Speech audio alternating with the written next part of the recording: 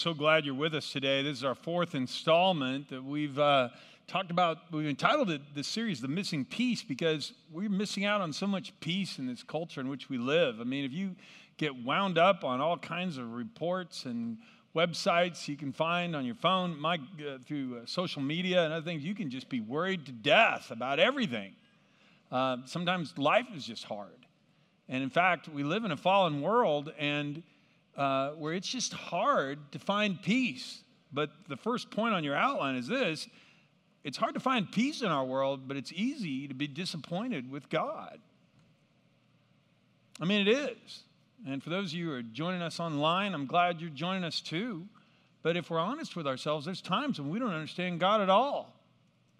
I mean, just this last year, because of COVID, I met with people and their business went out because they had to close down for a certain amount of time, and they had planned for years. Some people had just launched a business 6 months before COVID hit, and everything seemed to be on the way up, and then they had to shut down, and they never were able to come back. There are other people I know, they lost a loved one during COVID. And there's times when we're in a relationship, we love somebody. I mean, man, there are many times in ministry I've met with people and a spouse leaves because of an affair. And they're heartbroken. And they go, this is what we prayed about. This was my life. This was my desires. These were all my dreams and hopes. And now they're just evaporated. And where's God in all this? And so today what we're talking about is, well, how do I find peace when I live in a world where bad things like this happen and I'm just disappointed. I don't get a straight answer from God. I can ask why, but I don't even know what he's doing. Now, if you think, wow, John, you're going to go there? I mean, surely the Bible doesn't talk about this because God wants us to trust him and stuff. Well, what I want to tell you is the Bible is a book that is extremely relevant and extremely honest. And the Bible tells us if we're going to have a relationship with the creator God of the universe, the infinite being who knows all things and can do all things, then we're going to have to trust him. We're going to have to trust him. And there's times when we're not going to understand him at all. In fact, let me give you a couple of illustrations here. These are in your outline. Job 3:26. Job had lost his children. He'd lost his wealth. He'd lost his health. And this is what he said: I have no peace. I have no quietness. I have no rest. Only trouble comes. This is one of the heroes of the Bible. In Ruth 1, verse 20, a woman named Naomi has moved away with her husband and her 3 sons. They moved because there's a famine in the land of Israel. They moved to the land of Moab, and they go and seek a better life. They just seek to get by. But while she's there, her husband dies and both her sons die. And one day she comes back to Jerusalem, and the only one who comes with her is a woman by the name of Ruth, who one of her sons had married. And so she's left now with just a daughter-in-law. But in those days, women couldn't own property, and a Moabite woman was a woman considered to be from the wrong side of the tracks. And so when she gets to Jerusalem, the women of Jerusalem greet her, and she looks really down and depressed and sad. And they said, can this be Naomi? And she said, well, don't call me Naomi. This is Ruth 1:20, because Naomi means pleasant. Instead, call me Mara, which means bitter. For the Almighty has made my life very bitter for me. I went away full, but the Lord has brought me home empty. Why call me Naomi when the Lord has caused me to suffer and the Almighty has sent such tragedy upon me? This woman has got an amazing future God has in store for her, but at the time she can't see it yet. Then there's 1 Samuel 1. This is the story of the prophet Samuel. Begins with his mother, a woman named Hannah. She was married to a man named Elkanah. There was a man named Elkanah who had 2 wives, Hannah and Peninnah. In those days, the way you passed on property was through your children. And if a man married a woman and she couldn't have children, he would often take a second wife who could. So he could pass on the family line. And that's what apparently happened here. And Peninnah was not nice. He had 2 wives, Hannah and Peninnah. And Peninnah had children, but Hannah did not. And each year Elkanah would travel to Shiloh, that was the place of worship, and they would sacrifice to the Lord of heaven's armies at the tabernacle. They'd travel there at different feast times. One of the feasts was the Feast of Tabernacles. It's a time at harvest time when you would celebrate God's goodness in the fall and how he'd provided abundance for you. And there'd be a lot of feasting. And Peninnah, at that time, while they were there at the tabernacle celebrating God's goodness, Peninnah would taunt Hannah and make fun of her because the Lord had kept her from having children. Year after year, it was the same. Peninnah would taunt Hannah as they went to the tabernacle, and each time Hannah would be reduced to tears and wouldn't even eat, because it was part of the whole celebration was to have a big feast, kind of like we do at Thanksgiving, and talk about God's blessing. And Peninnah would go, "Oh, Hannah, isn't it great to be here and celebrate God's blessing? I mean, look how good God's been to me and given me all these children. Oh, I'm sorry, you don't have any." Talk about a mean girl. And Hannah was brokenhearted, and she cried before the Lord, "What are you doing to me?" I mean, this is her experience. And then there's Elijah. Elijah was a prophet of the Lord during the time of a wicked king over Israel by the name of Ahab. And Ahab, through the influence of his wife Jezebel, had started worshiping, instead of the true God, the maker of heaven and earth, he'd worshiped this stupid little statue of the rain god. And because that's what Jezebel wanted. And so God said, well, if you're going to worship this little statue of a rain god, it's not going to rain until my prophet Elijah says it's going to rain. And Elijah wasn't told by the Lord to pray for rain for 3.5 years. Go worship that little rain god. Let's see how well that turns out. The whole place was in shambles. 3.5 years later, Elijah came back. There was a powerful demonstration where God sent fire down from heaven to prove that he was the real God, not dumb little statues. Elijah prayed for rain. There was a big downpour. And Elijah thought, man, now there's going to be a nationwide revival. But the next day, the wicked queen Jezebel, she put a bounty on his head and said, I want that prophet dead.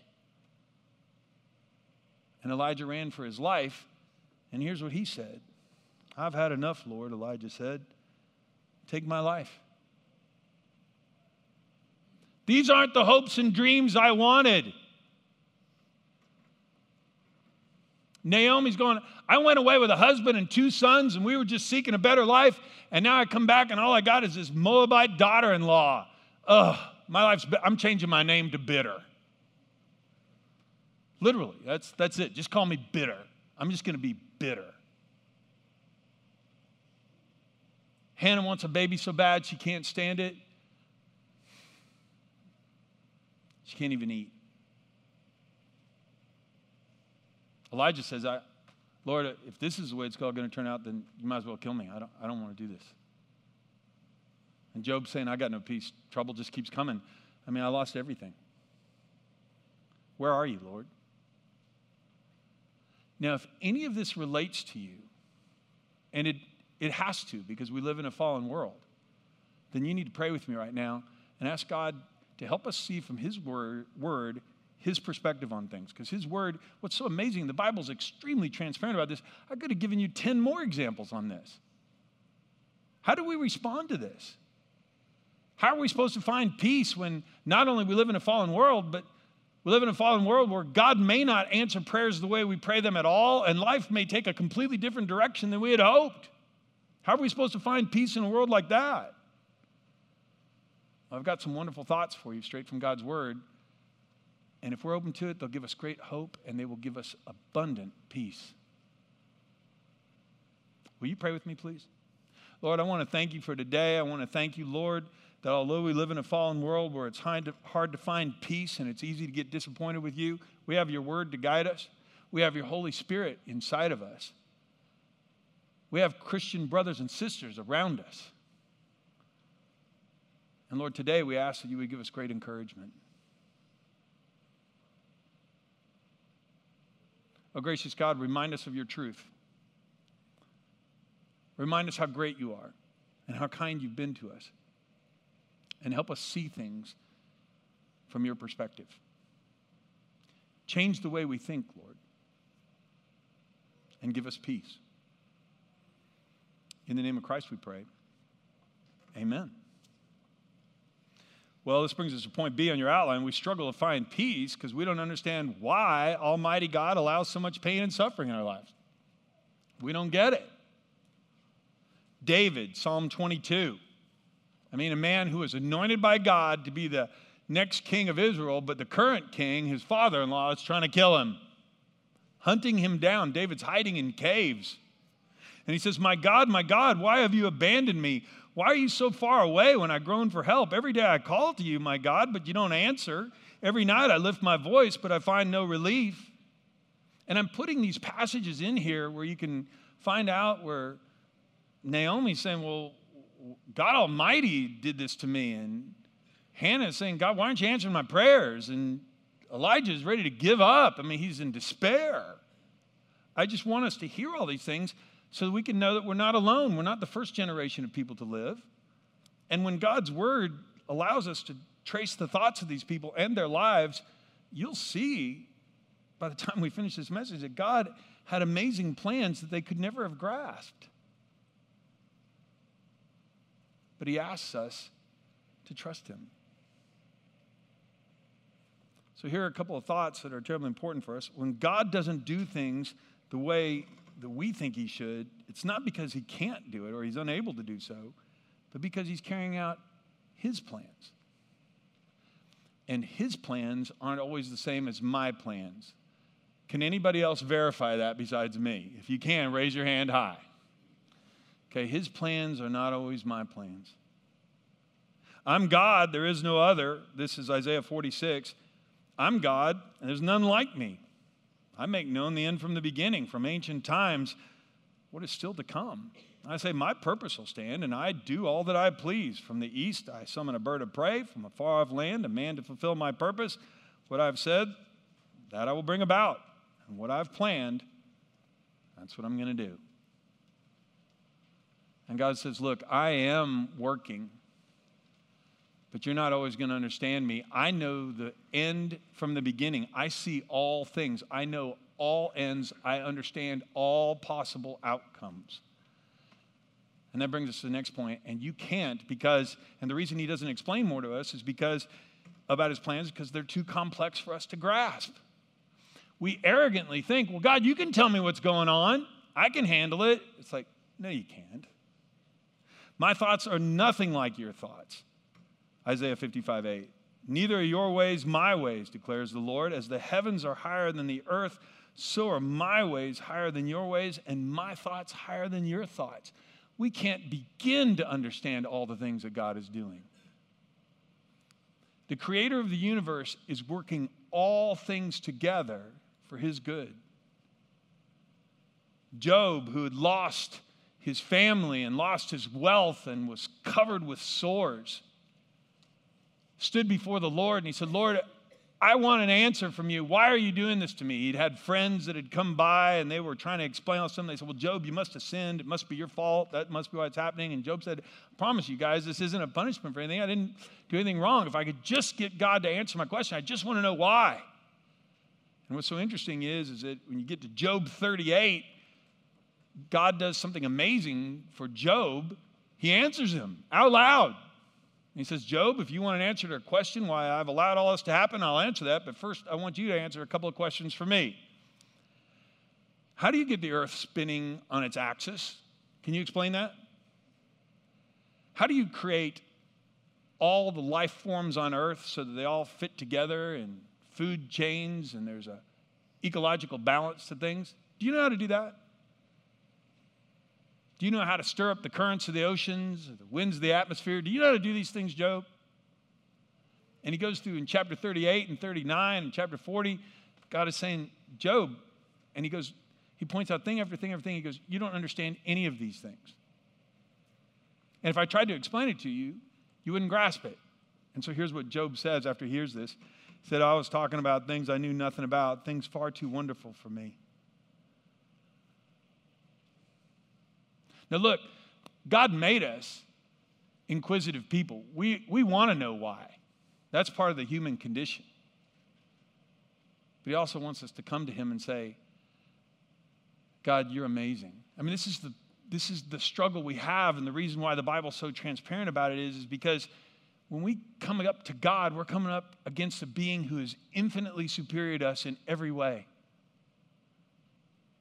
I mean, it's one of the reasons he tells us, hey, call me Father, because you're like little children. There's many things kids don't understand. I mean, they want to go run right across the street. Don't run across the street. Well, why not? Well, there could be a car coming. I don't see a car. I know, that's the thing. You're not going to see it. You're going to have to trust me. I want a candy bar right now. Why not? We're having dinner in an hour. I don't care. And that brings us to the next point, because God doesn't explain all of his plans to us because we grumble, we stubbornly refuse to follow the plans he's already made known to us, and then we blame him and we suffer consequences for our disobedience. And that's true too. God, how come you don't explain why this happened and this happened? Well, I have explained to you how I want you to love people and forgive people and be faithful to your marriage vows and to be kind to people and be generous with your resources and to plan for the future. I've given you all kinds of instructions about being good stewards of what you have. Why don't you do those? Yeah, I don't want to do those. In fact, in Numbers 14, the children of Israel, he's led them out of slavery. He's led them right to the edge of the promised land. He's been feeding them miraculously with food that appears on the ground every morning. All they have to do is go and gather it. There's a pillar of fire that guides them by night and a pillar of cloud by day. They were showered with gold and jewels and all kinds of fine clothes by the Egyptians when they left, so they were dressed well. And God had been taking care of every need for them. They got to the edge of the promised land. He said, I want you to go in. There are some imposing armies in here that you'll need to defeat, but don't worry, just trust me. I'll rescue you from them the same way I rescued you from the Egyptians. But they refused to go in. And so here's what the Lord says. And the Lord said to Moses, how long will these people treat me with contempt? Will they never believe me, even after all the miraculous signs I've done among them? And so he said, God, why don't you tell us what's going on? Well, I've told you lots of things. You don't even listen to what I have told you. And if I tried to explain all the rest of it, you wouldn't understand it. You're just going to have to trust me. And this is the big life application for the whole day. We don't need to understand God's plans to have peace. We just need to trust him. When I tell my children don't go play in the street, they don't have to understand why not to play in the street. They just need to trust me that they don't need to play in the street. They're children. You will keep in perfect peace all who trust in you, all whose thoughts are fixed on you. We've had this verse in every message in this series because this is the key to finding peace, perfect peace. I can trust God even when I don't understand him. Can we read this verse out loud, please? You will keep in perfect peace all who trust in you, all whose thoughts are fixed on you. Not fixed on, God, I don't understand why this happened this way. God, I don't like this way. God, I hate this. This is painful. This is hard. Oh, he knows that. But he asks us to trust him anyway.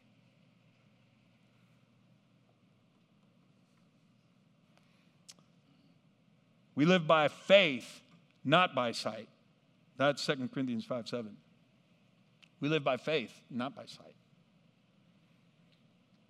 And Job, when he was going through all that, he had to resolve, and he said, though God slays me, though he slay me, yet will I trust in him. And Isaiah said this is what the sovereign Lord, the Holy One of Israel says, only in returning to me and resting in me will you be saved. In quietness and confidence is your strength, but you would have none of it. I mean, can I have confidence that God is working even when I don't want it to be this way? It was in June of 1988, I was out on a camping trip with a bunch of high school kids. I worked for a ministry called Young Life, and every year we would take a backpacking trip where we'd get a couple of guides to go with us, but we'd be dropped off on one side of a mountain range, and we'd hike over the top, and a week later we'd get to the other side, and we'd be where somebody would pick us up. And it was adventure camping, and we work all year. They'd be to reach out to high school kids.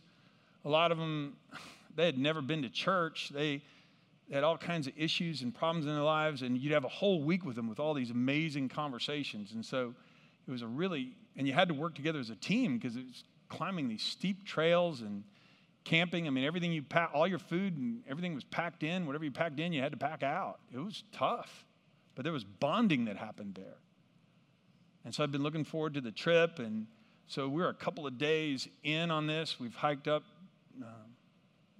to a pretty high spot on the ridge. And then I remember we woke up one morning and we're having breakfast. And a park ranger comes to our campsite, and he goes, "Is there anybody here by the name of John Schmidt?" Now, when that happens to you, you're not assuming you just won the lottery. You just won the lottery, okay? That's not it. You're going, "Oh, no, this is bad news." And I said, "Yeah, I'm John Schmidt." And he said, "Well, you need to come with me. Your wife, Debbie, has gone into labor prematurely, and you need to come home now. I'm going to give you like 10 minutes to get your stuff together, and then we have to run. Can you run?" And so we were going downhill the whole way, and we ran all the way back to that base camp, and then had to catch a flight from Durango to Denver, and from Denver to St. Louis, and from St. Louis to Montgomery. And by the time I got there,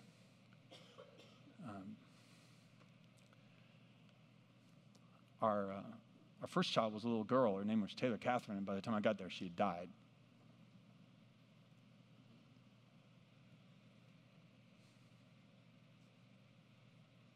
And we were really, really, really disappointed.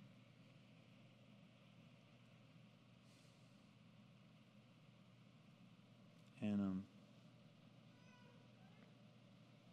I remember some people would talk to me after all this happened, and they said, "Well, John, I mean, you were on a camping trip where you're going to tell kids about Jesus. I mean, you left an engineering job to go into ministry. I mean, you're one of the good guys. You're doing everything God wanted. Why would God let this happen to you? Why would God let this happen to Debbie?" And we didn't get an answer why.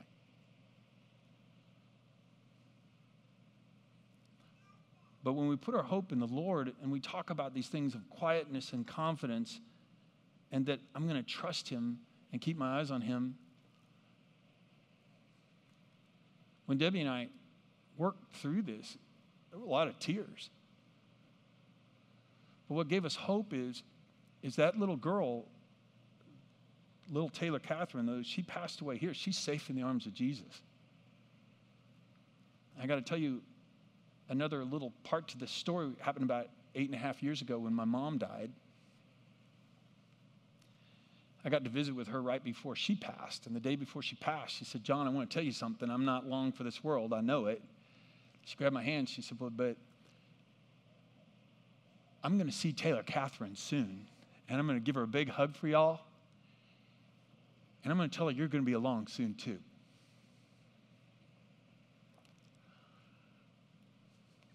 My mom loves Jesus. And she cried and cried too when that little girl passed away. And I believe all that's true. And so even though I don't know why everything happens the way it does in a fallen, broken world, I believe that Jesus has overcome the world. And even though there's pain and sorrow, the sorrow may last for the night, there's joy in the morning. And when we step into heaven, it's going to be morning.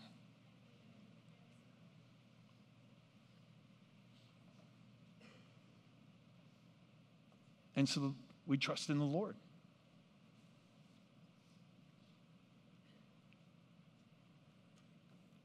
Now, when I'm talking about this is the quietness and confidence that God wants us to have.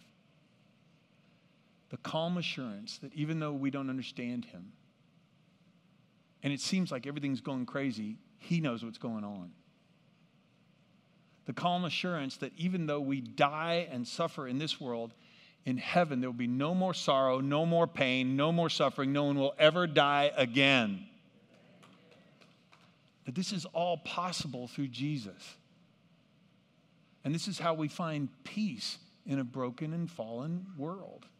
By keeping our eyes on Him, not on our circumstances. So here are three things that can help us do that. Three things that will help us find peace and keep our eyes focused on him. First of all, we can cry out to God when we don't understand him. We can cry out to him. This is why we read, a couple of verses of Psalm 22. David, my God, why have you abandoned me? Why are you so far away from me when I groan for help? Every day I call to you, my God, but you don't answer. Every night I lift my voice, but I find no relief. My God, why have you forsaken me? It's what Jesus was saying on the cross. He said the same thing. We can cry out to God because Jesus understands our pain. He knows what it's like. I remember talking to a woman not long ago where it's like her husband had left her and she was brokenhearted and she was so angry because all of the dreams she had for their marriage and for their family was all shattered now. And she goes, I'm just so mad at God and I can't even tell him. And I said, well, why not? And she goes, I don't want him to know I'm mad at him. I go, I think he's figured it out. Crying out to God is the opposite of the silent treatment. That doesn't even work well with our spouse or with our kids.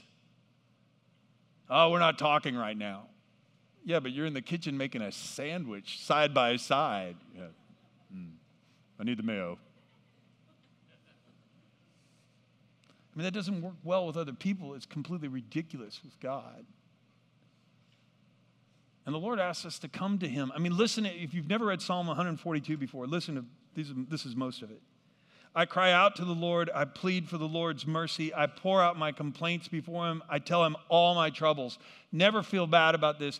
God knows that he's hard to understand. He knows how weak we are. He knows we can't grasp the scope of his plans from the beginning to end. He knows it takes faith to trust him. He knows. He just wants us to cry out. So when I'm overwhelmed, you alone know the way I should turn. I look for someone to come and help me, but no one gives me a passing thought. No one will help me. No one cares a bit what happens to me. But then I pray to you, O Lord, and I say, oh, you are my place of refuge. You're all that I really want in my life. Hear my cry, for I'm very low. Rescue me. Bring me out of prison so I can thank you. And the godly will crowd around me, for you are so good to me. This is what the Lord wants us to do. And crying out to him, even when we don't understand him, is an act of faith. The silent treatment is Mara. Don't call me pleasant, call me bitter. God's given up on me, I'm giving up on him. Can I beg you not to do that? If there's anyone in the whole universe who understands our pain, oh, it's our Lord and Savior, Jesus Christ. He became one of us. He's been tempted in every way that we are.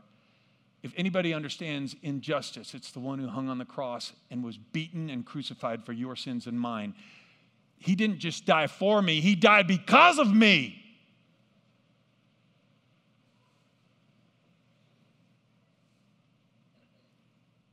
It wasn't right. It wasn't just. It was mercy.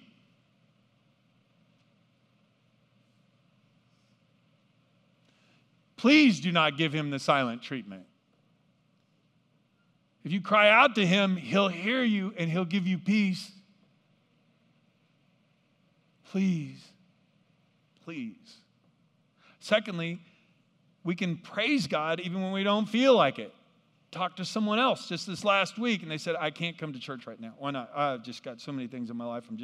My life is so hard right now. I can't even imagine. I just stay in bed. I can't go to church on Sunday mornings. I can't sing God's praises because my life is just a shambles. I just can't do it. I go, oh, can I encourage you to lean into it and praise him? Hebrews 13:15 tells you why.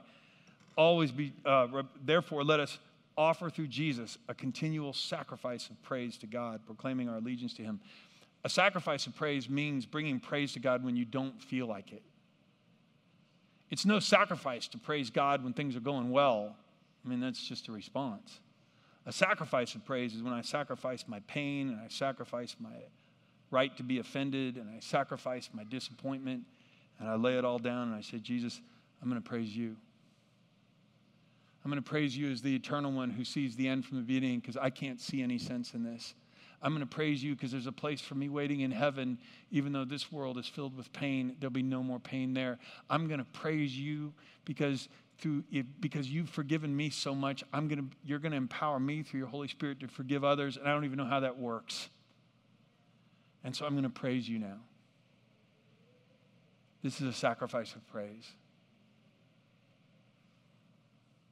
That's what Paul wrote in his letter to the Thessalonians. He said, always be joyful, never stop praying, be thankful in all circumstances. He's putting this all together. Cry out to God and thank him even when you don't feel like it. This is God's will for you who belong to Jesus. And finally, you and I can surrender our wills, our plans, and our understanding of how things ought to be.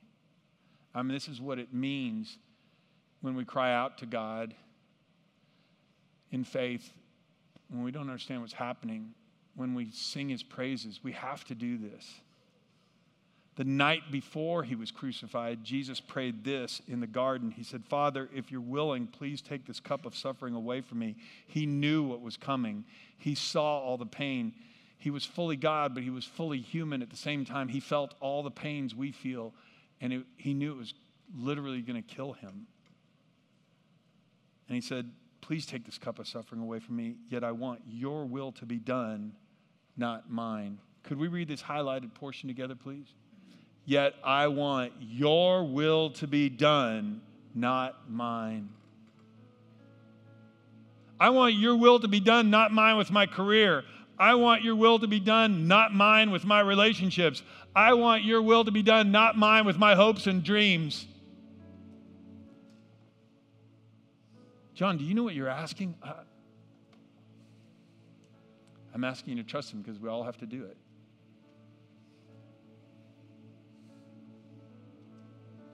Naomi, the woman who was bitter, she never lived to see all this, but she turned out to be the great-grandmother of King David. And that Moabite girl she brought back, that was Ruth, who is in the lineage of Jesus himself in the Bible. Hannah, the woman who cried and couldn't eat because she couldn't have a baby, God blessed her with a baby. The prophet Samuel, the one who anointed David. Job was given a whole nother family and a very long life.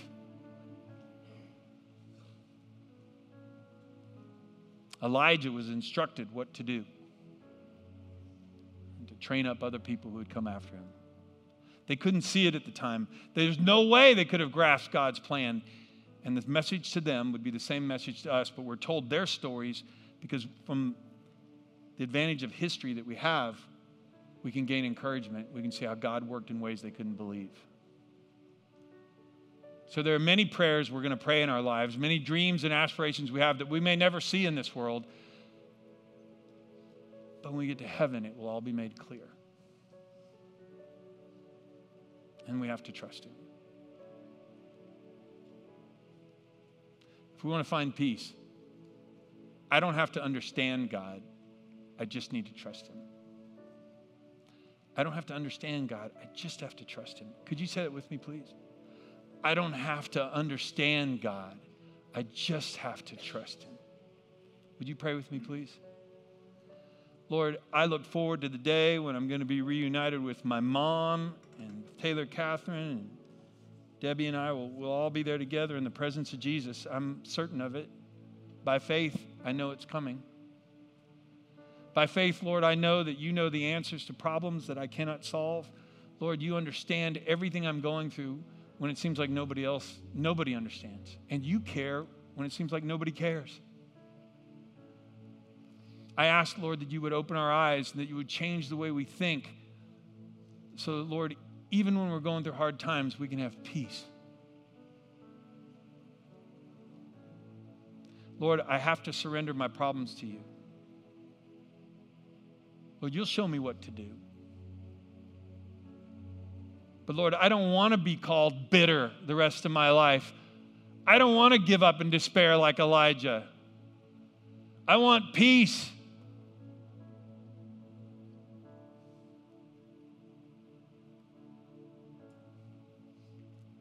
God, help me trust in you. With all my heart, I trust in you. In the name of Christ we pray. Amen.